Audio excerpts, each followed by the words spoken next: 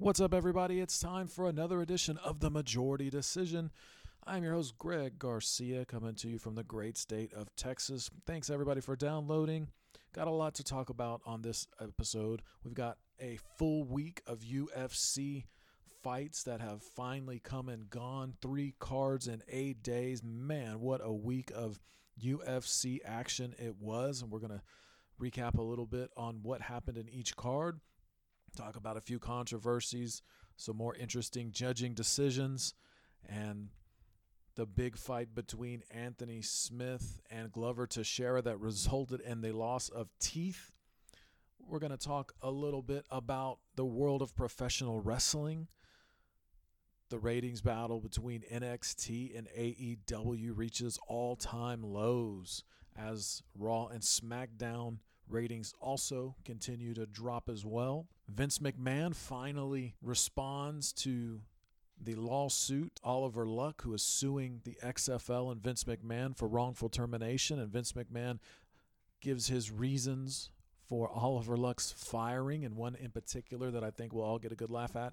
We'll also talk a little bit about some other things going on in the world of professional wrestling, a little bit of news here and there, Sami Zayn, the Intercontinental title, and a few other things that are going on as well. And, of course, we'll hit you with another edition of the Do You Remember That Time When? But let's kick the show off. Let's talk about UFC. Let's take a look at some results over the weekend, anything that kind of stood out. Of course, everybody was ready for MMA. I mean, people are ready for sports in general, and it looks like we're beginning to see the wheels start to turn on some sports leagues. A lot of NBA teams are going to be opening up their practice facilities over the course of the last couple of days and over the course of the next couple of weeks. It's going to be very interesting to see what decision is made in the NBA, MLB, and, of course, the NFL. There's a big standoff between the players' union and the owners in the world of Major League Baseball. And, of course, the main dispute is not necessarily over the safety of the players and whether or not they'll get tested, but, of course, the dispute is money. And if there's anything that we know over the years, if there's anything that I know that I've learned just being a sports fan, it's that when they say it's not about the money, that can only mean one thing. It's all about the money. So we'll see what happens, but we do know that the UFC did a great job. They held 3 cards in 8 days, all in Jacksonville at the ViStar Arena, and they, in my opinion, did a great job. I think it went about as well as you could have imagined. Yes, 3 people tested positive for the coronavirus, but they were quickly whisked away and isolated. And to my knowledge, I don't believe that anybody else tested positive, which is a good thing. You know, there's still a lot to be seen. But let's go back and let's just talk about UFC Fight Night that happened on Wednesday night. It was labeled UFC Fight Night Smith versus Teixeira. Card aired on ESPN Plus. Preliminaries also aired on ESPN Plus. It was a good night of fights. I don't think there was really a bad fight that I could remember. But, of course, the first thing that you really that you got to talk about if you're going to talk about that show was the main event. And that was 39-year-old Glover Teixeira getting in there with a young and dangerous Anthony Smith, former title contender. Anthony Smith that went 5 rounds with Jon Jones. And going into this fight, I got to tell you, I didn't think Glover Teixeira had much of a chance. I didn't think he was going to be able to go toe-to-toe with the younger Anthony Smith. And in the beginning of the fight, it really looked like he was not going to be able to do that.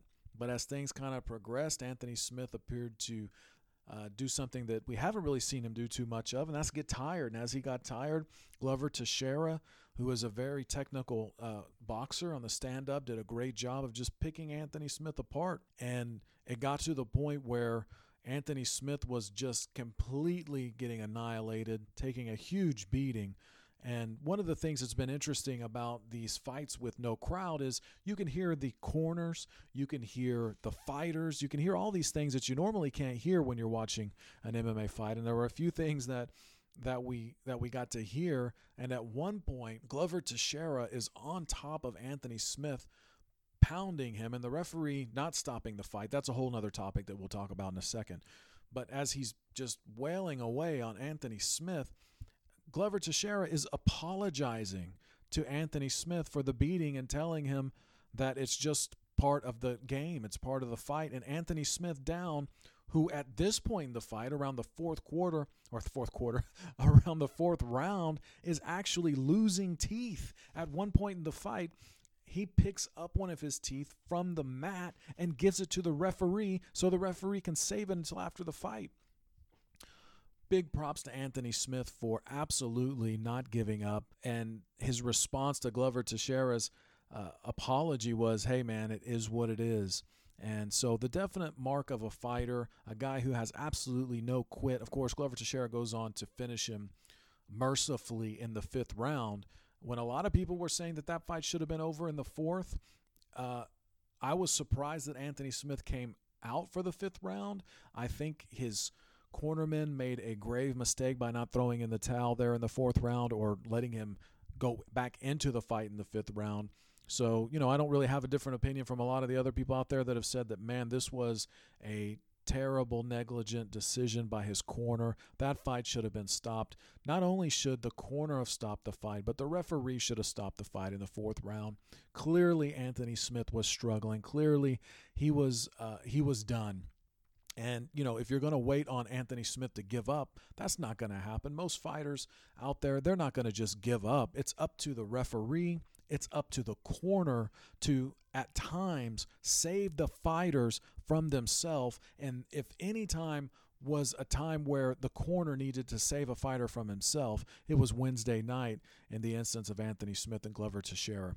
But Glover Teixeira walks out with a big win, and I think it'll be interesting to see where they go with Glover Teixeira from here.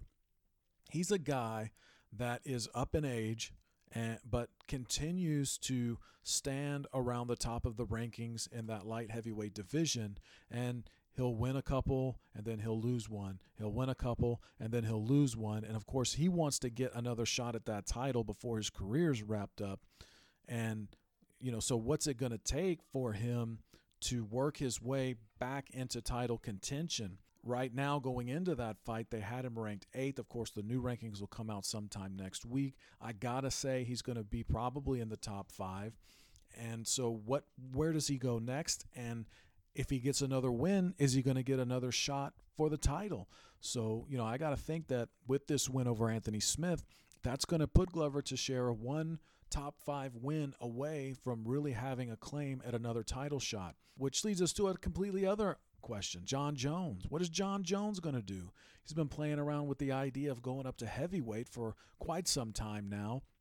My opinion is that Jon Jones is in the same place that George St. Pierre was when George St. Pierre was on top. And that is that, as fans, we would love to see him move up. We would have loved to have seen George St. Pierre move up to middleweight and fight Anderson Silva and some of the top middleweights. But that never happened. And the reason that it never happened was because George St. Pierre did not want to go up in weight. He didn't want to have to put his body through the transformation that it would take to go up to middleweight and compete at that level. We saw him come back after retirement and fight at 185 pounds against Michael Bisping, and it was 100% clear that his body had went through a complete change. He put on weight. He put on walking weight.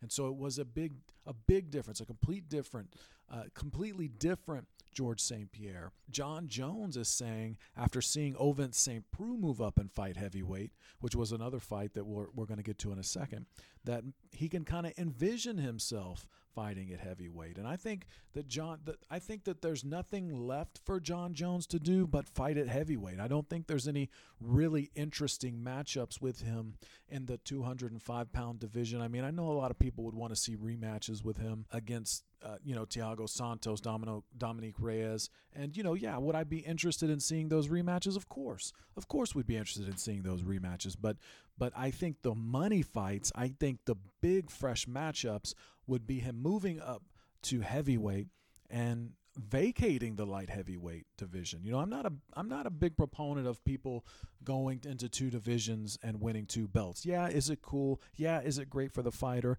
Yeah, is it another way to sell fights as super fights, champion versus champion? Yeah, it's great, but in the midst of all of the hype, it ties up a completely other division. It ties up one division. If Jon Jones remains the light heavyweight champion, goes up to heavyweight to try to challenge or compete in that division for the heavyweight title, that means other contenders at 205 are going to have to wait on their shot to face the champ. So, in my opinion, it's better for the champ to just give up the title, make the full move up to the other weight class, and fight. But, again, I think Jon Jones is kind of leaning towards the George St. Pierre route, and he's not really interested in fighting at heavyweight. I think he looks there and he sees a lot of really large guys with a lot of punching power. I mean, Francis Ngannou, Curtis Blades, of course, the champ, Stipe Miocic, and you got Daniel Cormier. And let me just say this. There's no way that Jon Jones fights Daniel Cormier at heavyweight. And really, we don't need to see that fight again. I mean, look, I love DC. I think he's a great fighter, a future Hall of Famer, a 2-division champion. But he doesn't need another fight with Jon Jones, nor does Jon Jones need another fight with him. But anyway, I don't want to go off on too much of a Jon Jones tangent there, but, getting back to UFC Fight Night, where does Glover Teixeira go from here? Where does Anthony Smith go from here? And is Anthony Smith going to be able to recover from the beating that I mean, look, these kind of beatings take years off of a fighter's career. And again, you've got to, as a corner, be willing to save your fighter from themselves. They're not going to quit. They're not going to say, hey, I've had enough. 99.9% of the time, that's not going to happen. And it's up to these cornermen, the guys that are out there that know their fighter, to know when he's done. Look, Anthony Smith returns and he sits down there and he says, my teeth are falling out. And in my opinion, and the opinion of a lot of other people out there that I've heard, he was letting his corner know that he was done. I mean, he didn't have anything else to give. He had given everything that he could give. It just wasn't his night. It was at that point that the corner should have stepped in and stopped the fight. But they didn't, and finally Glover Teixeira and the referee stopped the fight. The co-main event on the evening was a heavyweight bout. Ovince St. Preux, former contender in the 205-pound division, dipping his toe in the water against Big Ben Rothwell. Ovince St. Preux it took him a little bit to get his feeling. I think a feel for the fight, a feel for the difference in power, feel for the difference in strength of the opponent. Ovince St. Preux probably has went into a majority of his fights at 205 as the stronger fighter, as the bigger fighter. Well, this was not the case with Ben Rothwell. Ben Rothwell is a big heavyweight and a good heavyweight fighter, a top 10 guy. And it was interesting to see how Ovince St. Preux responded. It was a close fight. Ben Rothwell is able to get the split decision victory, 28-29, 29-28, and of course 29-28. So good win for Ben Rothwell. I don't know if he sets the world on fire by beating a light heavyweight, and I think we probably will not see Ovince St. Preux fight at heavyweight again. I could be wrong, but it just didn't seem like it was there for him. And, and then another thing that you got to think about too is the flip side of this coin is, look, everybody's training methods are different. They've all been affected by this coronavirus and the shutdown. It's not easy to get training partners. It's not easy to get sparring partners. And so, the way he trained could have been a big difference, but at least we can say for sure that everybody's kind of suffering from the same problem, right? So it wasn't like one guy struggled through his training camp and another guy did too. No, everybody pretty much went through the same thing. So they're equal footing as far as that's concerned. But big win for Ben Rothwell. Ovince St. Preux's test at heavyweight doesn't work out for him this time around. A couple of other good fights on the card. Ricky Simon takes out Ray Borg. Andre Arlovski beats Felipe Lins, which was a fight that I didn't really think Arlovski was going to win, but hey, he looked sharp. His hands always look sharp. The guy's a phenomenal striker. For me, when it comes to Andre Arlovski, one of the things that I always have to question is his chin, and you get a lot of you catch criticism. People, he wins another fight, and I thought his chin was gone. Well, look, just because he didn't get touched doesn't mean that his chin's not gone. And he did get touched a little bit, but I don't know that Felipe Lins has the power of some of the other heavyweights in that top echelon of heavyweight fighters. But good win for Andrei Arlovski. The UFC moved on then for a Saturday night run of fights on ESPN, with being capped off by Alistair Overeem meeting Walt Harris. And man, I tell you what, the world was behind Walt Harris, and rightfully so. Even though I didn't pick him to win the fight, I was hoping that he was going to get the win. We all know the unfortunate, tragic story of him losing his daughter. Terrible thing, a parent's absolute worst nightmare. This guy had to be carrying a lot of weight on his shoulders going into the fight, wanting to get the win, wanting to come back. And I tell you what, man, he almost did. He came very close to closing that fight out in the first round, and he had Alistair Overeem in a lot of trouble. But it just kind of seemed like coming into that second round that Harris had kind of given up, and Overeem took control of the fight towards the end of the first round, and so it was a completely different set of circumstances in the second round. Overeem eventually gets it to the ground. He takes control of Harris and is eventually able to flatten him out and finish it. Great win by Alistair Overeem. Of course, again, so many people wanted Walt Harris to win. It was tough to see him not make the comeback and not get the win, but Alistair Overeem is an extremely experienced and dangerous fighter. He's another guy, to me, like Arlovski, who his chin is kind of questionable. He's a high-mileage guy. 50-something fights in the cage over his career and countless number kickboxing fights. This guy has, if anybody's tread is running low, it's Alistair Overeem. But he was able to weather the storm and get the win over Walt Harris on Saturday night. In a women's strawweight fight, it was Claudia Gadelha and Angela Hill. Gadelha walks out with a split decision win, and I'm going to just say this right now. I believe 100% Angela Hill won this fight. I did not pick her to win the fight, but she won this fight. I think it was pretty clear that she should have been the winner, and the judges, had a very wishy-washy kind of a decision here. And that's something that we see pretty frequently in the world of MMA. I know I always say this. I'm going to say it again. Look, the most feared words in MMA, and it has been this way for years, the most feared words in MMA are, and we go to the judges' scorecards for a decision, because, look, you don't know what you're going to get. I mean, we have one judge calling a fight 30-27 for one fighter and another judge seeing it 30-27 for the other fighter. I mean, it's almost hard to understand what these guys are judging. And there were some very questionable calls on Saturday night that got a lot of people really upset, making the jokes that maybe some of the judges were smoking and drinking before the fights, a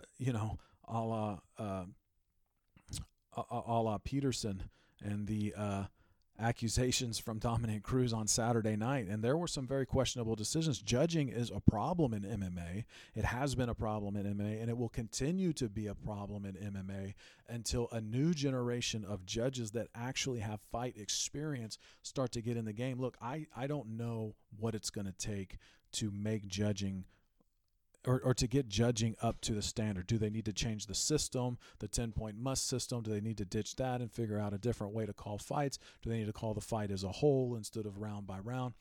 I don't know. But I do know that one good place to start would be trying to find a way to encourage former fighters to get into judging.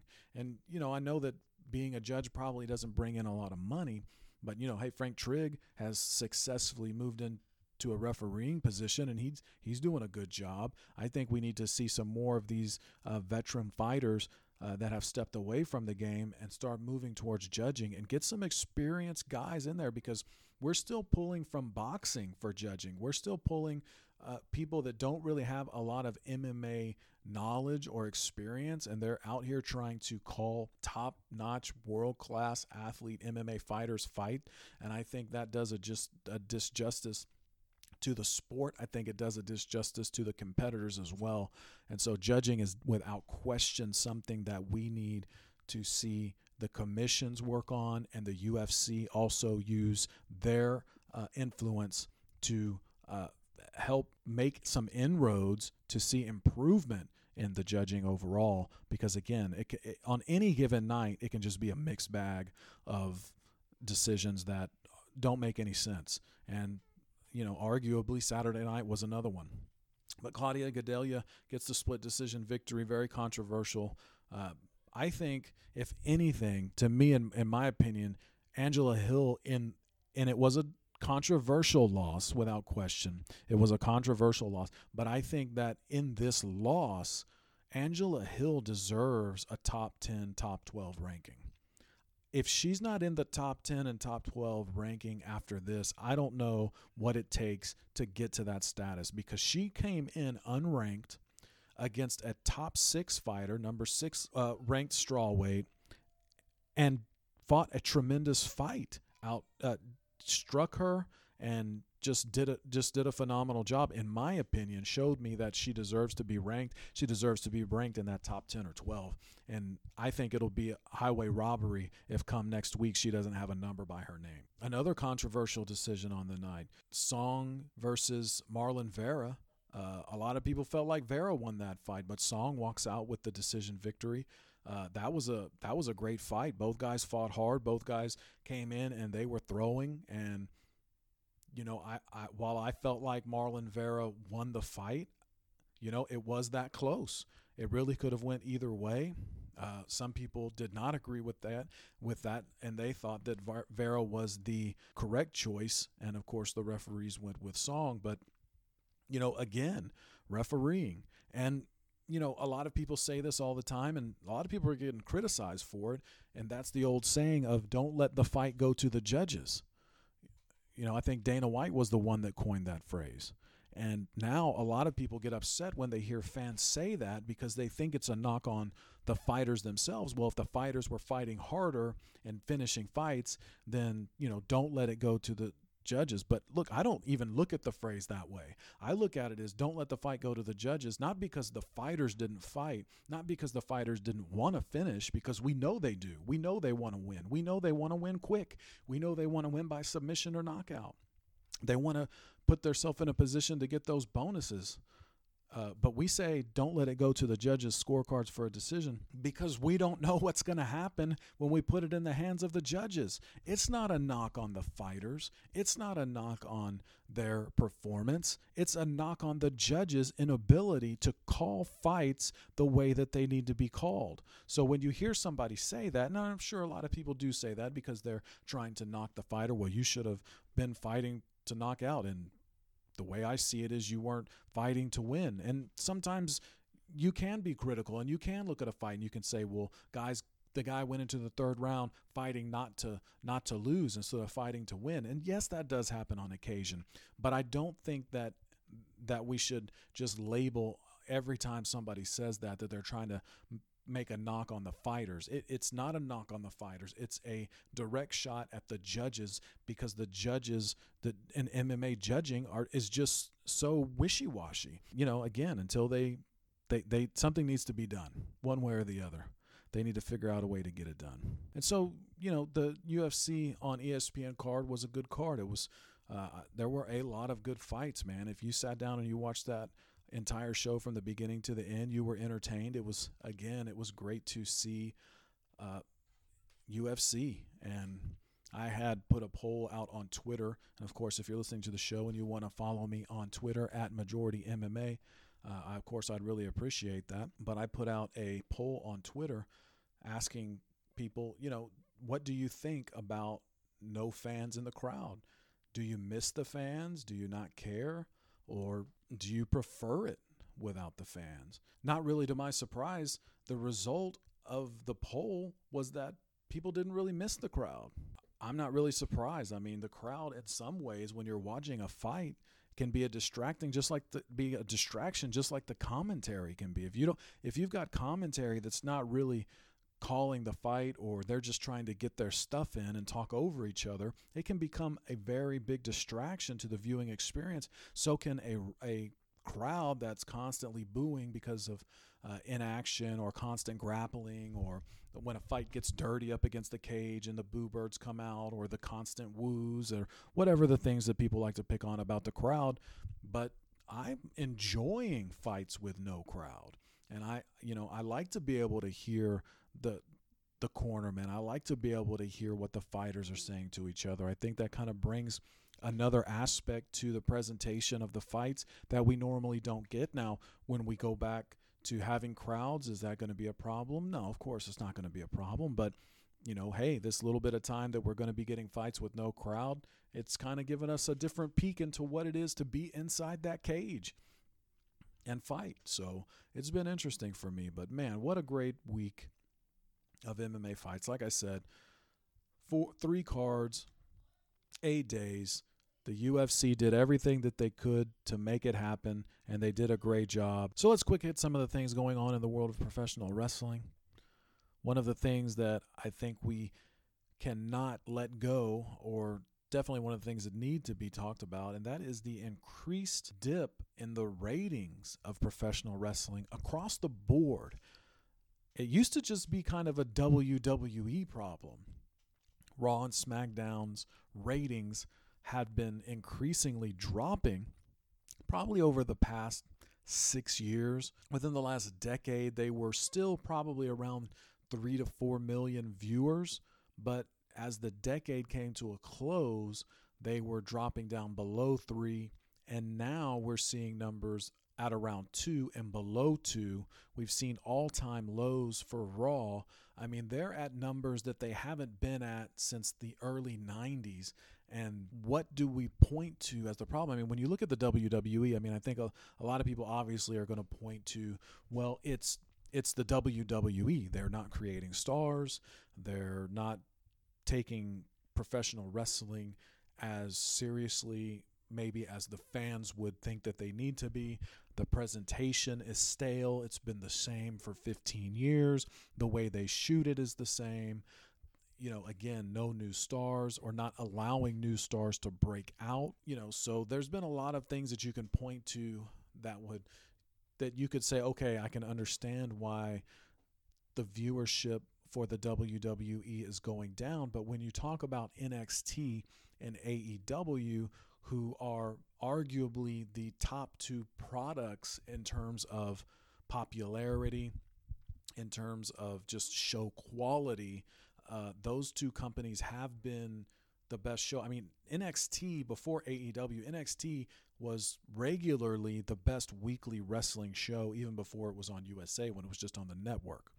And that was regular. And so they put it on USA, of course, to go up against AEW, and AEW is putting on good shows as well. And in spite the fact that they're both putting on good shows, now we're seeing their ratings are dipping as well. So we got to figure out now. You would think that because there's less for people to do, people are in the house more, that you might even think that if they're throwing out some good shows and they're giving us some good storylines, that the viewership would be maybe going up a little bit. But that has not been the case for any professional wrestling show. And of course, the first thing I think that we would point to or question about as a reason for the ratings going down would be the lack of the crowd. And I just got to wonder, is the crowd really the reason that we've seen such a dip in ratings? I mean, AEW has went from 900,000 viewers on March 4th, or 932 viewers on March 18th, all the way down to 654,000 last week. NXT has went from 669,000 or 693,000 on April 8th, all the way down to 600,000 this last week. So, I mean, we're seeing a steady drop-off in viewership, and I'm just not sure that the fact that there's no crowd is really the reason. There's got to be some other reason. I mean, but then again, when you look at other television programming, their ratings haven't dropped off as much. So was there a wrestling bubble, quote unquote? Was there a kind of a false hype because of AEW? I mean, when AEW was announced, there was a lot of hype behind it. There was a lot of excitement for it. There was anticipation from the world of professional wrestling. Fans wanted to see the new product. Fans wanted to see what they had to offer. And when they hit the airways, they hit the ground running. They were giving us good shows. Now, there were a lot of hits and misses. We've talked about that before in the past. But overall, it's been a good show. It's still a good show. It's arguably the best no-crowd wrestling show that there is right now. But yet their ratings are still going down. NXT's ratings going down. And again, SmackDown and Raw's ratings are going down. So what is the problem here? The only thing I can think of is there had to be a bubble. There had to be a bubble of popularity. The WWE's ratings were going down. Raw and SmackDown's ratings were going down regardless. That's been a trend that's been happening for the past 7-8 years. And it's going to continue to happen until they do something to change up their show. Do you remember when Raw went from the new generation, or what did they call it, the next generation or the new generation, to kind of into the more reality-based shows? And then, of course, WCW came along and got hot, and there were 9-10 million people every Monday watching professional wrestling. Well, there was a bubble.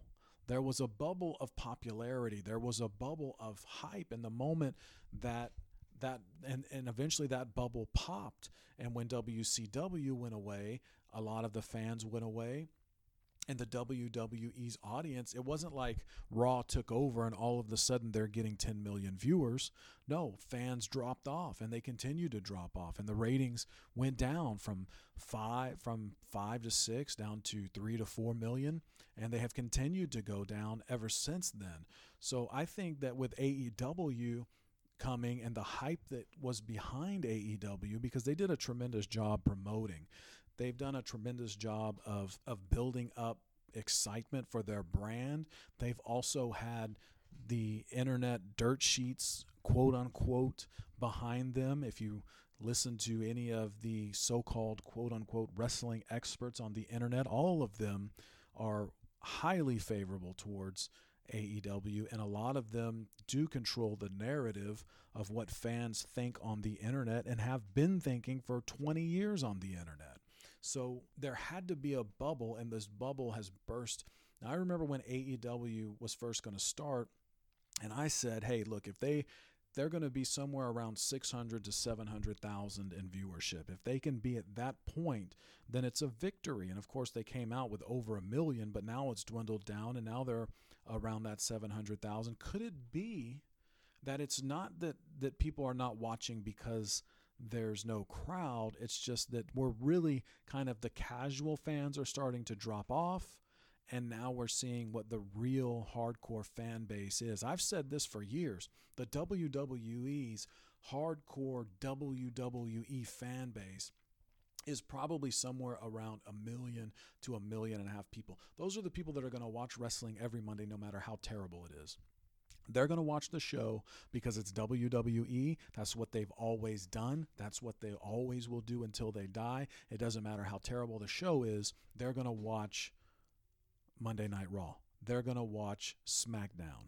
And so I think what the WWE has done over the last 10 years is they've ran off all the casual viewers, and they continue to run off the casual viewers. And that's why we're looking at 1.5 million viewership to 2 million viewership. And they're going to continue to do that. I mean, when Impact Wrestling was at its best, they were getting around a 2 million, 1.5 to 2 million. So they're at Impact. Think about that for a second. They're at TNA Impact viewership numbers right now. WWE, the biggest wrestling company in the world. And so I think what's happening with the ratings is we're seeing the casual fans begin to dip off, and we're dwindling it down to the hardcore fan base that's going to be there regardless.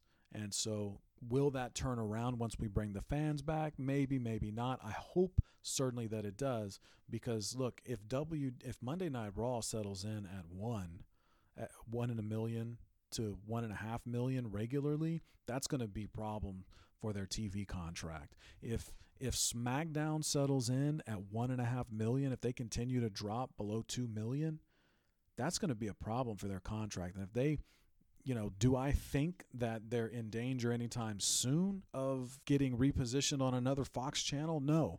But could that happen? Absolutely.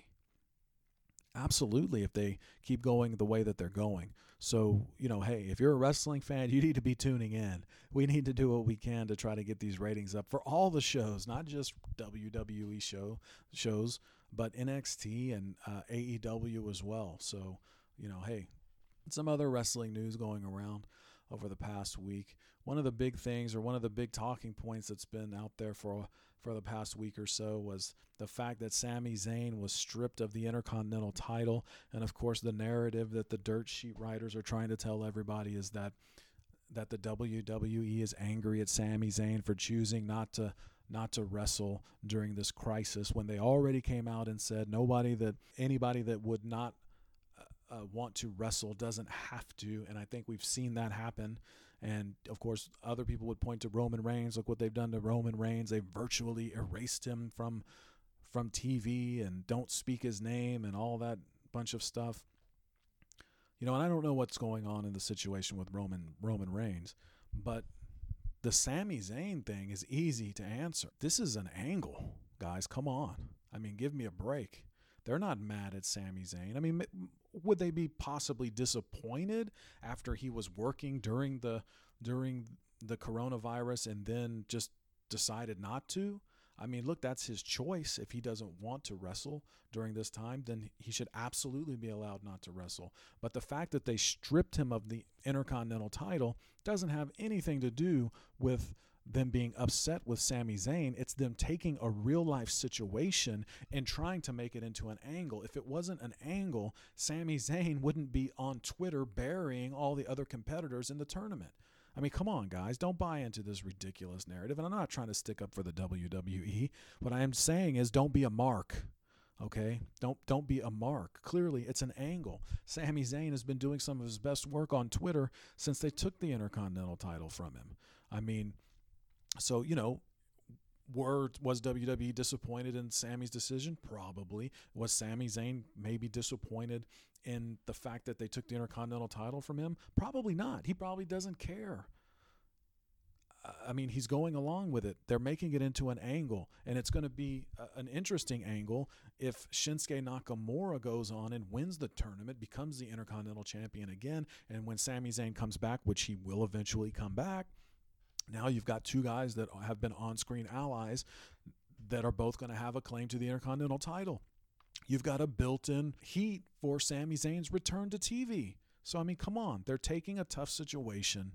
They're making it into an angle. It's nothing more than that. They're not mad at Sami Zayn. They don't hate Sami Zayn because he did what he felt was best in staying home. He's not getting punished.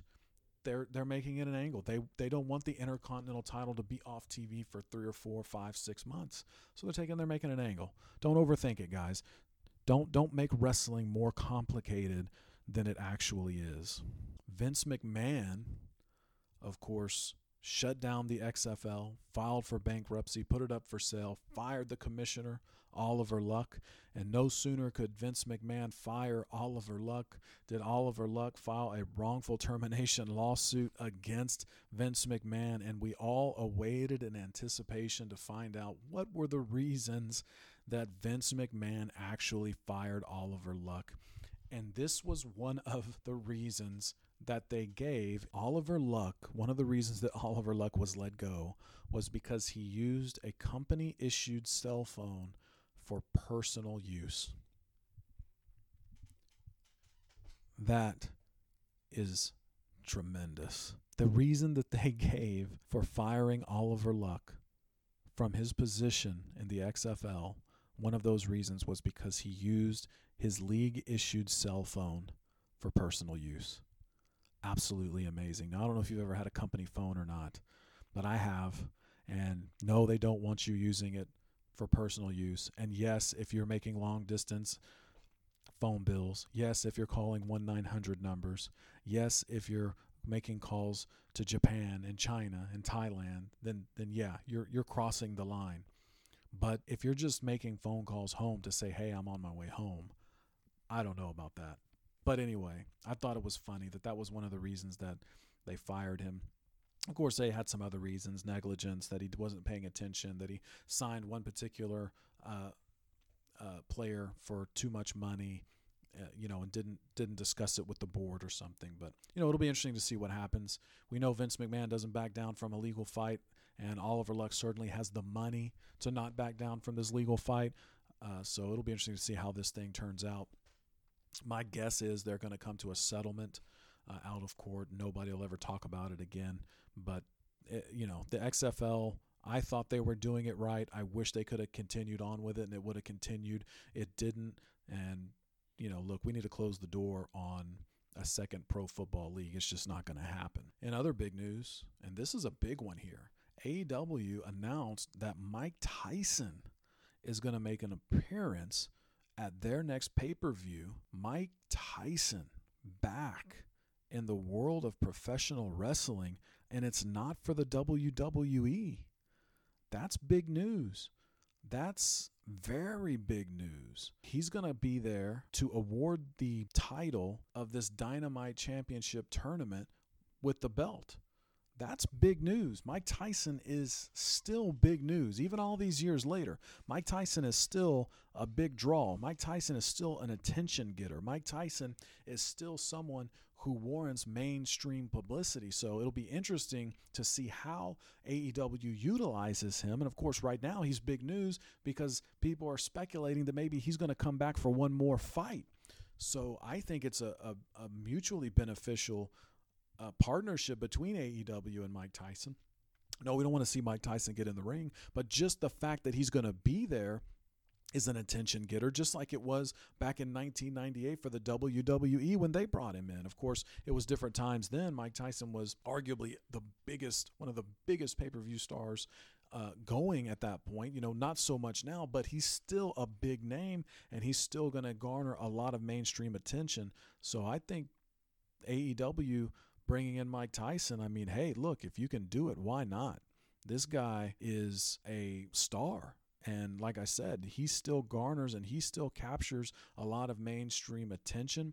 And, we also know he's a big wrestling fan. So his involvement, AEW's, his involvement at Double or Nothing is going to bring some eyes to that event. And hopefully so, because look, AEW has been putting on some great wrestling shows. They've got some guys on there that are doing some really good things.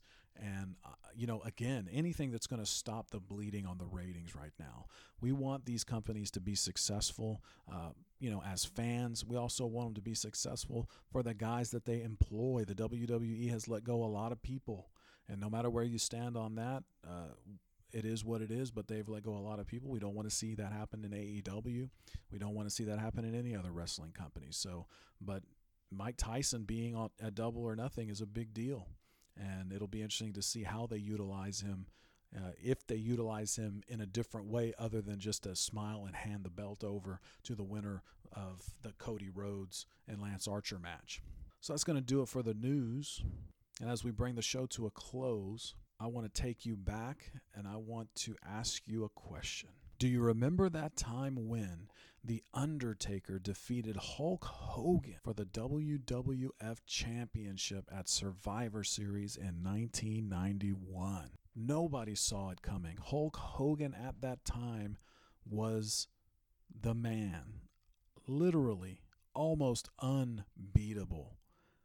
And he's going up against The Undertaker, who at the time had only been in the WWF for less than a year.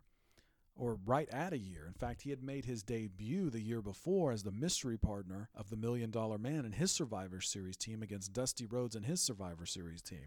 And so in the span of just 1 year, The Undertaker is now wrestling the biggest star in the WWF for the WWF Championship. And not only is he wrestling him, but he's winning. The Undertaker walks out as the WWF Champion with a little assist from Ric Flair throwing in the chair and the tombstone on the chair that clearly missed by a mile. Absolutely hilarious. But man, I tell you what, I was a kid at that time. I think I was probably around 10. I did order that pay-per-view, and to see Hulk Hogan actually get beat by The Undertaker was quite the ordeal to be able to see. Young me was definitely blown away that the Hulkster had been beaten, that Hulkamania could possibly be over, and that The Undertaker was walking away with the WWF champion. Now, he lost it like 2 weeks later at Tuesday in Texas in the rematch, and of course there was a lot of controversy that followed that, which that was what eventually led to the 1992 Royal Rumble, which was in fact the greatest Royal Rumble in the history of the WWF. We might do that one another day as a Do You Remember win as well. But that was a very crazy moment there, and to see The Undertaker be the champion, to see The Undertaker being like one of the first guys that didn't wear the belt around his waist, he just carried it and let it drag on the ground as he walks to the ring. It kind of brought a whole different dynamic to who a champion was. We had never really seen a character like The Undertaker be the world champion, and it was a very cool moment in the history of professional wrestling. And again, like me as a kid, I remember watching and just being in complete shock. And I probably at the time I'm wondering, is Hulk actually hurt? And there were rumors that for years Hogan had actually caused a stir in the back after the match, that the tombstone had actually hurt his neck, and The Undertaker had reportedly had heat because of it. And it's funny now because it's obvious when you watching it back then and even watching it now, that his head was a foot away from the canvas. It never even touched the chair. The Undertaker completely took care of him. But the story goes that The Undertaker actually held that against Hogan for a long time. And then fast forward back in the early 2000s when Hogan returned to the WWE, The Undertaker wasn't too keen on working with him. Of course, that's the story that was told. And, so a very interesting interaction there between an up-and-coming star and someone who would become one of the greatest character wrestlers of all time. And if you haven't seen that Last Ride documentary that's going on the network, man, I cannot recommend that enough. The first episode of it was last Sunday. It's definitely worth an hour of your time, so you want to hit the network up and check that out. But The Undertaker versus Hulk Hogan, the grave challenge. If you remember back, that was the time when all of his big matches kind of had that, is this the one? The Ultimate Challenge, the Mega Powers Explode, the Gravest Challenge. And for The Undertaker to walk in there and get the pin over Hulk Hogan was definitely something huge for him and his career. And, it really set The Undertaker up, and I think put him over the top at that time and really cemented him. I think he was a made character after that. He was a made man, so to speak, after that. And, Hulk definitely saw someone that he could draw money with down the road. Of course, that never really happened, as Hulk eventually went on and left the WWE and ended up going to WCW and having a great run there in the mid to late 90s.